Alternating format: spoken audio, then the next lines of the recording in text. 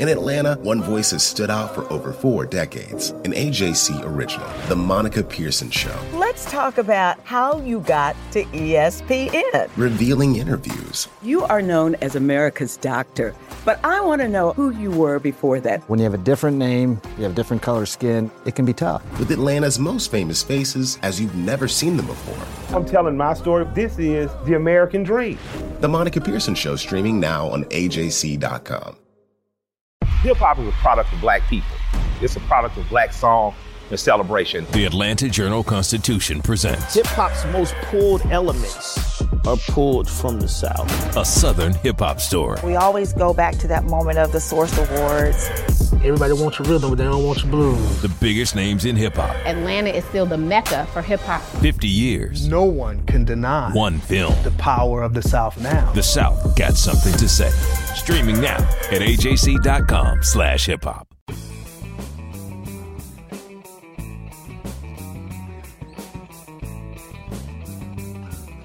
Hello and welcome to the latest edition of the Politically Georgia podcast, where we bring you news and analysis of all the latest Georgia shenanigans in Congress and under the Gold Dome. I'm your host, Greg Bluestein, and today I'm joined by the AJC's Washington correspondent, Tamar Hallerman. Thanks for joining us. Hello. Early voting began Monday for the July 24th primary runoff. And of course, it involves the Republican runoff for governor. The winner of the race will face Democrat Stacey Abrams in November. This is between Lieutenant Governor Casey Cagle and Secretary of State Brian Kemp. And we have a latest poll from an outside group called Signal based in Alabama. It's the first public polling we've had in a while in this race. And it shows the two candidates are essentially tied in this race for governor, which is somewhat shocking given that Cagle has a huge fundraising advantage, has already outspent Brian Kemp 2-1 on TV ads. Exactly. And we saw in polls ahead of the primary in May, Cagle had a huge lead over the entire field. So it's amazing to see just how much, now that the other three candidates have fallen away, just how much Brian Kemp has been able to kind of tighten the race.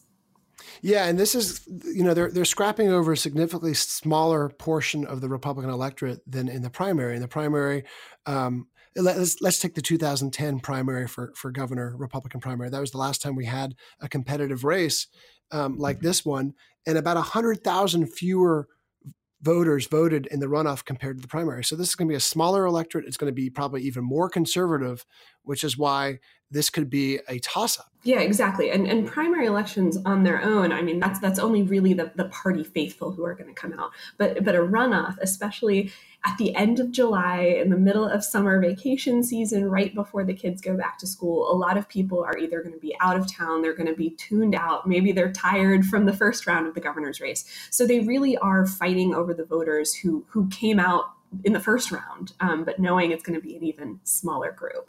And Greg, what struck me about this poll is that this is the first poll we've seen since the secret tapes with Casey Cagle talking about a bad bill, quote unquote, that he backed in the legislature. The first poll we've seen come out since then. You're right. And we had a poll right before then that showed Cagle with about a 7-point lead. And it was from another outside group. But yeah, this is the first poll since that recording sort of rocked the race.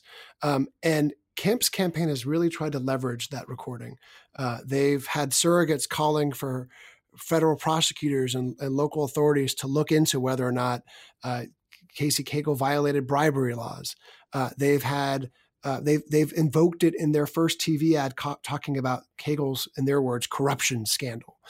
So they're really trying to make the most of this recording. And so we have a first indication that it could be helping to shape the race, at least in this initial poll. But a lot of it also depends on how much money Brian Kemp can use to leverage the poll and to get it out to an even broader audience, because we've always known he's at a financial fundraising disadvantage when it comes to Casey Cagle, who's easily had the most financial fundraising success of any of the candidates. But he's putting $1 million behind a round of ads. And we saw the first one trying to sort of nod towards this secret recording. Before we get into the fundraising numbers, I want to ask you, Greg, how much stock you're putting into this poll. I mean, we talk about polls all the time and how you should take everything with a massive grain of salt. There's plenty of subjective decisions that go into polling, and it's just a snapshot in time. But how closely are you looking at this, and how much do you think it actually reflects what's going on? Yeah, I think it's accurate in that the race is tight. I don't think anyone out there in either campaign or anyone who's watching this doesn't think this race is a pretty tight one. Cagle still has the advantage, and he still has a tremendous amount of fundraising that he's able to use to flood the airwaves. And he also has the support of this outside group called Changing Georgia's Future that has pumped in more than $1 million into the race too. So not only does he have $2 million or so worth of his own ads, he has $1 million plus from this outside group.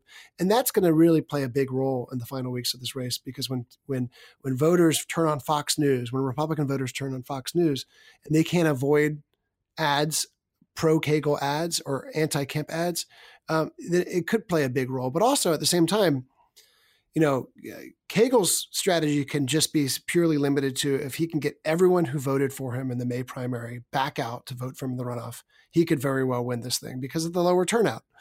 Kemp's strategy is much more about persuading Clay Tippin supporters and Hunter Hill supporters and Michael Williams supporters who voted for other guys, who didn't vote for Cagle in the first round to come vote for Brian Kemp in the second round. And that's where I think endorsements will play a pretty big role in the last stage. Michael Williams did a quiet endorsement of Brian Kemp. Brian Kemp did not want to publicize it, did not send a press release about it because Michael Williams has a very checkered history in this Republican race. But Hunter Hill or Clay Tippins, if they formally get in the race, especially Hunter Hill, who came in third, it'll be a big deal. And if you look at where Hunter Hill really, really thrived, he did very well in Cobb County, which is, this longtime Republican stronghold that ended up actually flipping blue in the 2016 presidential race. And he did very well in coastal Georgia, in areas where military veterans live. And that's because he himself is a former U.S. Army Airborne Ranger. And I'm sure Hunter Hill is not happy about these, the story of this secret recording from Casey Cagle, where he basically admitted on tape, recorded by Clay Tippins, that he backed this bill that he thought was bad policy because he didn't want money and endorsements going Hunter Hill's way. So it'll be interesting to see whether he gets involved. It's unimaginable that he would endorse Casey Cagle after this. Now, whether or not he stays on the sidelines remains to be seen. But I think both those guys know that they can maximize their endorsement if they do it after July 4th, because we're all tuned out for most of this coming week. Something you have seen from both candidates over the last few weeks, which has been so striking, is they're fighting so much over who's more loyal to the president. And both of them, it kind of, they kept Trump, I don't know if I'd say at an arm's length, but they were not early backers of him when he entered the presidential race in 2015. And even, even in 2016, as he was starting to pick up speed. I believe Cagle endorsed Jeb Bush. Yeah, you're exactly right. I mean, Cagle was a very early supporter of Jeb Bush and even campaigned with him at UGA ahead of a Georgia football game right outside of North Campus. So and Kemp as the top elections official, said, I don't want to endorse ahead of the primary. This is not my role. But now you see in press releases from both of them essentially trying to show that they are a bigger Donald Trump supporter. That's become such a dynamic in the last few weeks of the race. What do you make of that? And do you think that'll actually flip any voters one way or another in this race?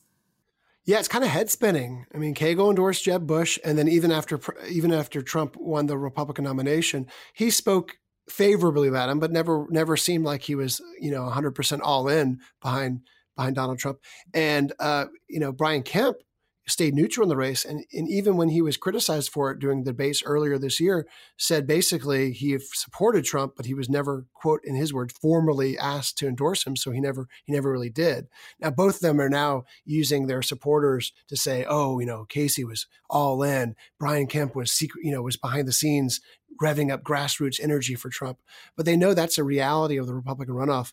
Anyone who is seen as squishy on Donald Trump has a huge liability, because Donald Trump, in poll after poll after poll, including AJC polls, has an 80 to 90% approval rating among Republican voters. And the people who are voting in the July 24th runoff are going to be the fervent, most activated, energized conservatives who vote, because why else would you vote in the steamy July runoff? So these are the people who really do support president the most fervently. And so any attempt to try to brand them as anti-Trumpers, as never Trumpers, could be really, really dangerous for their candidacies.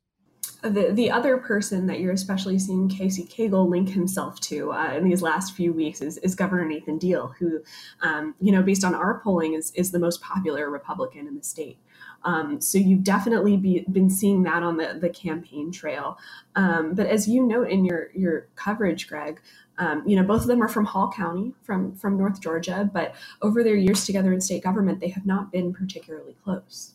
No, and right now, Casey Cagle is branding himself as sort of not only as the most energized Trump supporter, but also as the biggest fan of Governor Deal. And I was at a campaign event with his up in the mountains the other day, and he talked about the Deal-Cagle economic team. So he's tethering himself directly to Governor Deal. But you're right. I mean, they've broadly agreed on a lot of policies, but they've also had some really big, crucial differences, including over the religious liberty bill and over the Delta tax break. And you had a chance to catch up with the Delta CEO up in Washington the other day about that tax break. Yeah, he did. Delta CEO Ed Bastian did a event at the National Press Club on Wednesday and did a whole hour-long fireside chat where he was asked about this fight in the legislature when, after Delta had cut off a special discount it gave to NRA members after the Parkland shooting. Delta had cut off that benefit, saying, these are not our values. We're not a fan of some of the rhetoric that's coming out of the NRA right now. And that led to a huge backlash in the legislature led by Casey Cagle. They cut off or moved to cut off anyway, a $40 million, I believe, jet fuel tax break that before then looked like it was going to easily breeze through. And Bastian, when he was asked about it earlier this week from Delta, he mentioned, he kind of doubled down on that. He said he does not regret his move to do that, and they weren't going to back down. Which was pretty darn interesting. And Cagle, right after that, Greg, if I remember correctly, on Twitter, mentioned that he would block any bill in the legislature that would give Delta more tax breaks. Yeah, he said he would kill any move that would benefit Delta unless it reversed its policy. And Delta did not. And it became a huge event earlier on this year in the Georgia legislature. And I asked Casey Cagle about that the other day because we had a big watchdog story that our colleague James Sulzer wrote talking about how Cagle is by far the favorite with capital lobbyists, that $240,000 of his campaign cash in recent months alone have come from lobbyists or lobbyist firms. And I asked, so, what do you say to voters who say you have a conflict of interest? And his first words out of his mouth were, well, ask Delta about that. Because Delta is another group that has given him ample campaign cash. And he said, look, I've shown that I can tick off the very people who are donating to my campaign. And Delta is prime example. And it'll be very interesting to see how that relationship continues should Cagle win in November. Delta has a great relationship with Governor Deal. He still defended the jet tax breaks even after this fight in the legislature. And they'll need to have a relationship with Cagle going forward. And you saw the CEO on Wednesday even say, even though we're standing by our policy as it comes to the NRA, we're a Georgia company. We want whoever's the governor of Georgia to succeed. And they said they'd work with whoever wins. So, maybe turning over a new leaf should Cagle win. Yeah, and you better believe that Delta will be back in force trying to get, if not that exact same tax break, but some sort of tax break back on the books that helps them when it comes to jet fuel. I mentioned that the Cagle watchdog story. We also had a bigger story about Brian Kemp, who received, in our analysis, more than $320,000 from the people he regulates, whether they be industries, whether they be individuals. And there's some murkiness about this law, about whether or not, because he's not running for Secretary of State, he's running for governor, whether or not he can accept campaign contributions from individuals and industries whose his office regulates. But this is becoming something of a big campaign issue as well. Yeah, isn't the rule something like, the industries themselves can't donate, but individuals who work for regulated companies can? You got it. And it's also the subject of an ethics complaint that would be before the Ethics Commission over the next few months. So,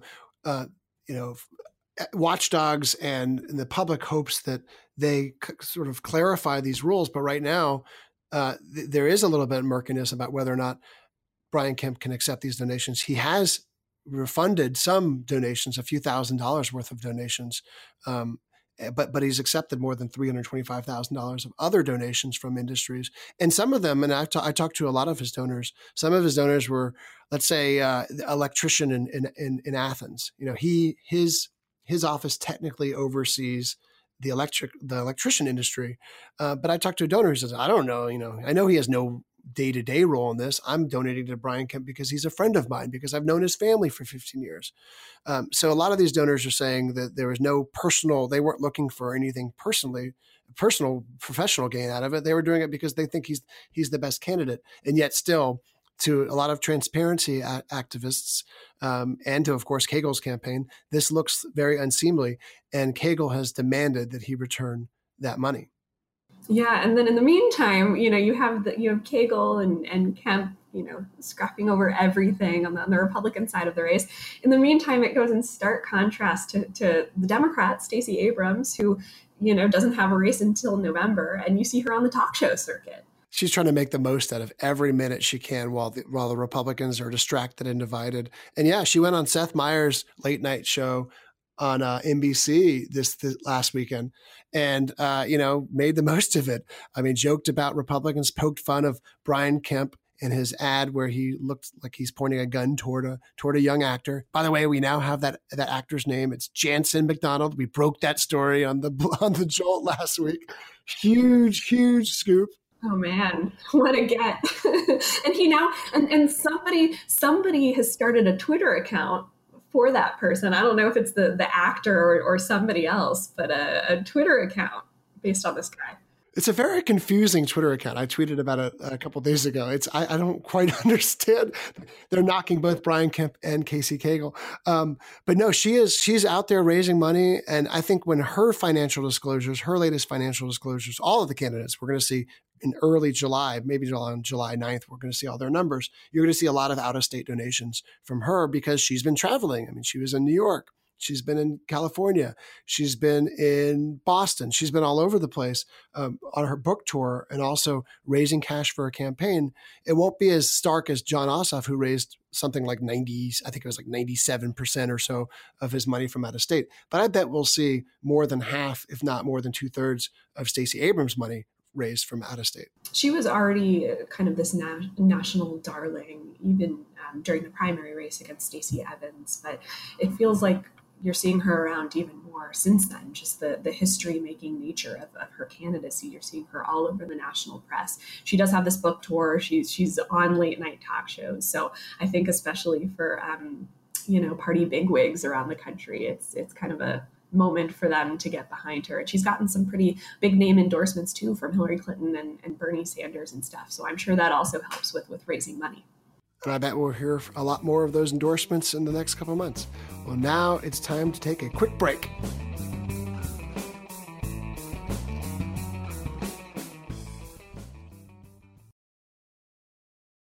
We're back with our guest, Tamar Hallerman, the AJC's Capitol correspondent and also our Water Wars expert. You never thought you'd have that title, right? Talk about something I wanted to do as a little girl, dreaming of covering water rights. Well, last week, the Supreme Court had a pretty big ruling when it came to those water rights that we've been reading and talking about for decades now between Georgia and Florida. Yeah, absolutely. And while their ruling was not a surprise, it was definitely disappointing for Georgia. The court ruled really narrowly on a 5-4 margin to basically punt on the case, to keep it alive. Florida had been hoping the case would be dismissed, as is what this special expert judge appointed by the court had recommended. But this ruling ensures that this battle will be going on for even longer, for at least upwards of a year. And that's not even counting the 3 other cases that are related to Georgia water that are moving through the federal courts. And these cases, this battle has raged for decades now. What does it come down to? What does it boil down to, Tamar? It all comes down to economic development. Florida alleges, at least in this specific case, now, we've been fighting for decades for water from Florida, from Alabama, mainly from these two river basins that start in North Georgia and flow through Metro Atlanta down into the Gulf of Mexico. In this particular case, before the Supreme Court, Florida alleges that Georgia agriculture in Southwest and Metro Atlanta, because they've been taking so much water, that helped kill their oyster industry in the Apalachicola Bay and the Florida Panhandle. Georgia says that's not the case. They've been a responsible steward of water, and that there's nothing that the court could do, such as capping Georgia's water, that would lead to more water flowing downstream to Florida. But all this comes down to economics, right? Putting a cap on Georgia's water usage would choke Metro Atlanta development. This is a city that's been booming for the last 20 years. The population has pretty much doubled since 1992. And so limiting Georgia's water at all could have a really big economic impact, not only on Metro Atlanta, but to farms in Southwest Georgia that need to irrigate water for their crops. And Georgia, agriculture is still Georgia's biggest industry. So any limitations on that could have a very tangible effect. And the public taxpayer effect has been pretty huge so far, too. This number was just eye-popping to me. The governor's office said it's spent $47 million on this litigation alone since the governor took office in 2011, and that number with the Supreme Court ruling last week is only set to grow. So it seems like the biggest winner here are water rights lawyers. Talk about job security. Exactly. I always tell people this battle's been going on for 30 years. It's going to go on for at least 30 more years. There are enough, legal tributaries, pun intended, that'll keep this case going on for a really long time. So right now, we don't really know exactly what's going to happen with the Supreme Court case. There's this expert judge who the court has said, we want you to go back and essentially rehear this case between Georgia and Florida. But we want you to kind of focus in on these 5 questions. Basically, whether Florida can prove that Georgia has caused all these problems for them, and also if any kind of legal remedy exists, if there's anything the court could do that would lead to more water coming to Florida without completely choking Georgia development. So we have yet to see a timeline for even when this next round of arguments will happen, but it will be months, if not a year, if not years. So this will be a long battle. Well, hopefully, I hope our grandkids will get to see the end of this fight, because we probably won't. Exactly. But I do want to ask you actually about something you talked to Governor Deal about. He's on his way out. And one of the things he mentioned to you is that one of his big regrets was not being able to work this issue out himself with the governors of Alabama and Florida. The expert judge in this water case had begged the governors to come up with an accord, because he said, whatever solution I come up with, none of you will like. So work it out amongst yourselves, basically. Yeah, he had the chance to sit down with those the governors early in his term.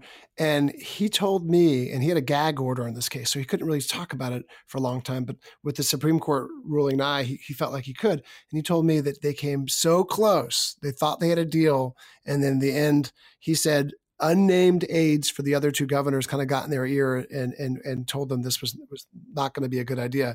But he said that was one of his biggest regrets, is leaving office early next year in January is his last day without a water wars deal. And that means that not only do we still have these fights in courtrooms, but also in Congress.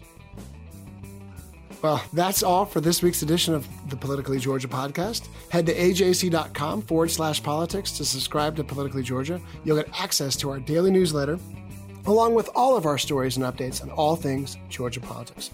Don't forget to subscribe to our podcast and rate us. And as always, thank you for listening.